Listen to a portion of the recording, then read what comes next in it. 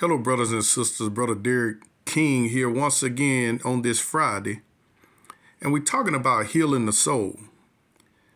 Father, in the name of Jesus, let your anointing, your spirit, Lord, come upon the hearers, Lord, that they may understand, Lord, all the words that are being said, Lord, that they may get a deep revelation, Lord Jesus, of the healing of the soul, and that they may yield, Lord, to your spirit, Lord, and hear your voice clearly, Lord, for it is written, your sheep hear your voice, and a voice of a stranger they will not follow.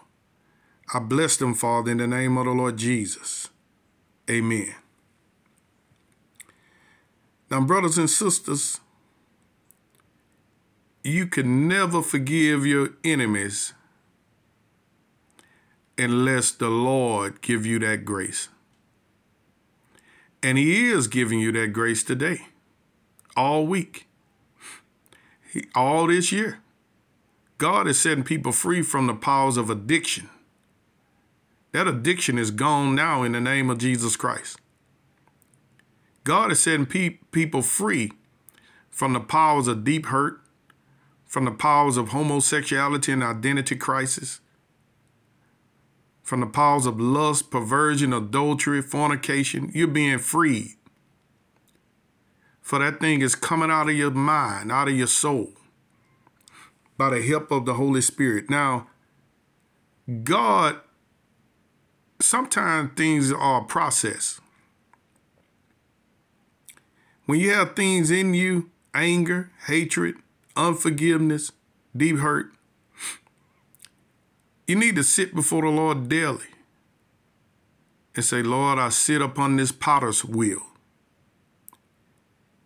And Lord, I ask that you go deep down into my soul and heal every wound in my soul, every wound in my spirit that shouldn't be there. Let it heal up.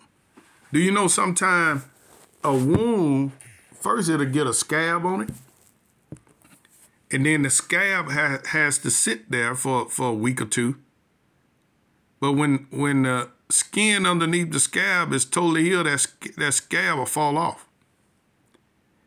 But if you pick the scab off before it's totally healed, it won't heal probably. It'll take long and it'll be a permanent mark.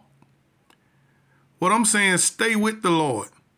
Stay in his presence and through time, let it heal, but don't pull the scab off and get back into hatred. Don't pull the scab off and get back into anger. Don't pull the scab off and go back to the same vomit, the same hog pen that you just came out of. Stay on the potter's wheel and let the Lord mold you. Let the Lord shape you, because you are saved. See, you are born again. You are a child of God. I don't care if you're making mistakes. I don't care if you're missing it. I don't care if you just took a drink. I don't care if you just fornicated. I don't care if you just committed adultery. If you believe on the Lord Jesus Christ, you are a child of God. But now you got to sit on the potter's wheel and let the Lord mold you. But don't let anyone tell you that you're not born again. Don't let anyone tell you that you're not a child of God. Because it is you believing that you are a child of God that's going to change you.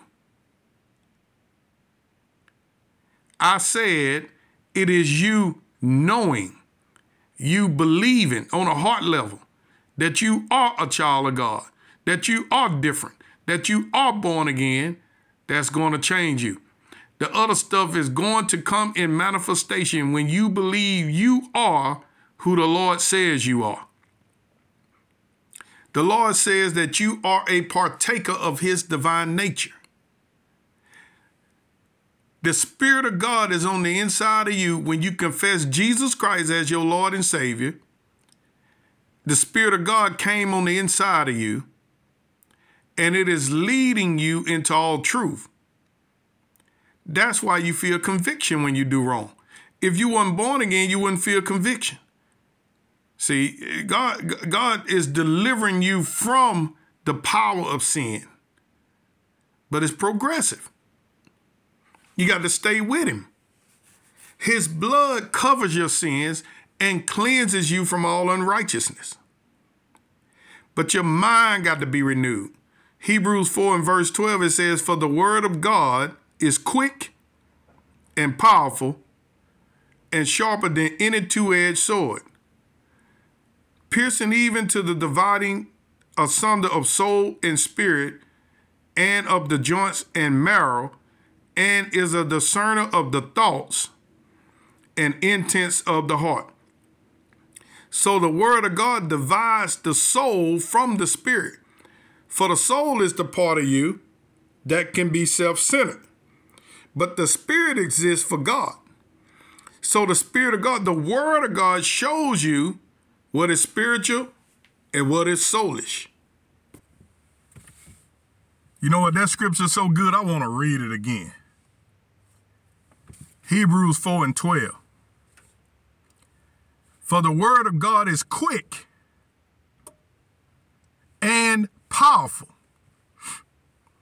and sharper than any two-edged sword, piercing even to the dividing asunder of soul and spirit. The word separates the soul and the spirit, and of the joints and marrow, and is a discerner of the thoughts and intents of the heart. What are your thoughts? Your mind, your will, and your emotions. What is the heart? Your soulish realm. It discerns the thoughts of the soul. And God is trying to bring you into conformity to his spirit. He wants the soul to react to the spirit. And the only way this can happen is you have to purposely and consciously coordinate them. You have to bring them into your body into subjection with the spirit, your soul into subjection with the spirit. You remember one place in the 4th chapter of Romans that it said Abraham considered not his body? Do you know if Abraham would have listened to the soul, he would have never brought forth Isaac? If he would have listened to the soul, he would have never had faith to deliver him and Sarah. They wouldn't have had Isaac if they listened to the soul, because they was past age to have a baby. Faith is not of the soul. Faith is of the spirit. See, your spirit got to keep confessing the word of God until it gets in your heart or your soul. How many understand what I'm saying?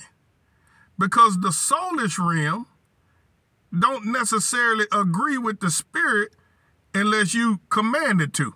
That's why David said, bless the Lord, O my soul. He was commanding his soul to be obedient to the spirit.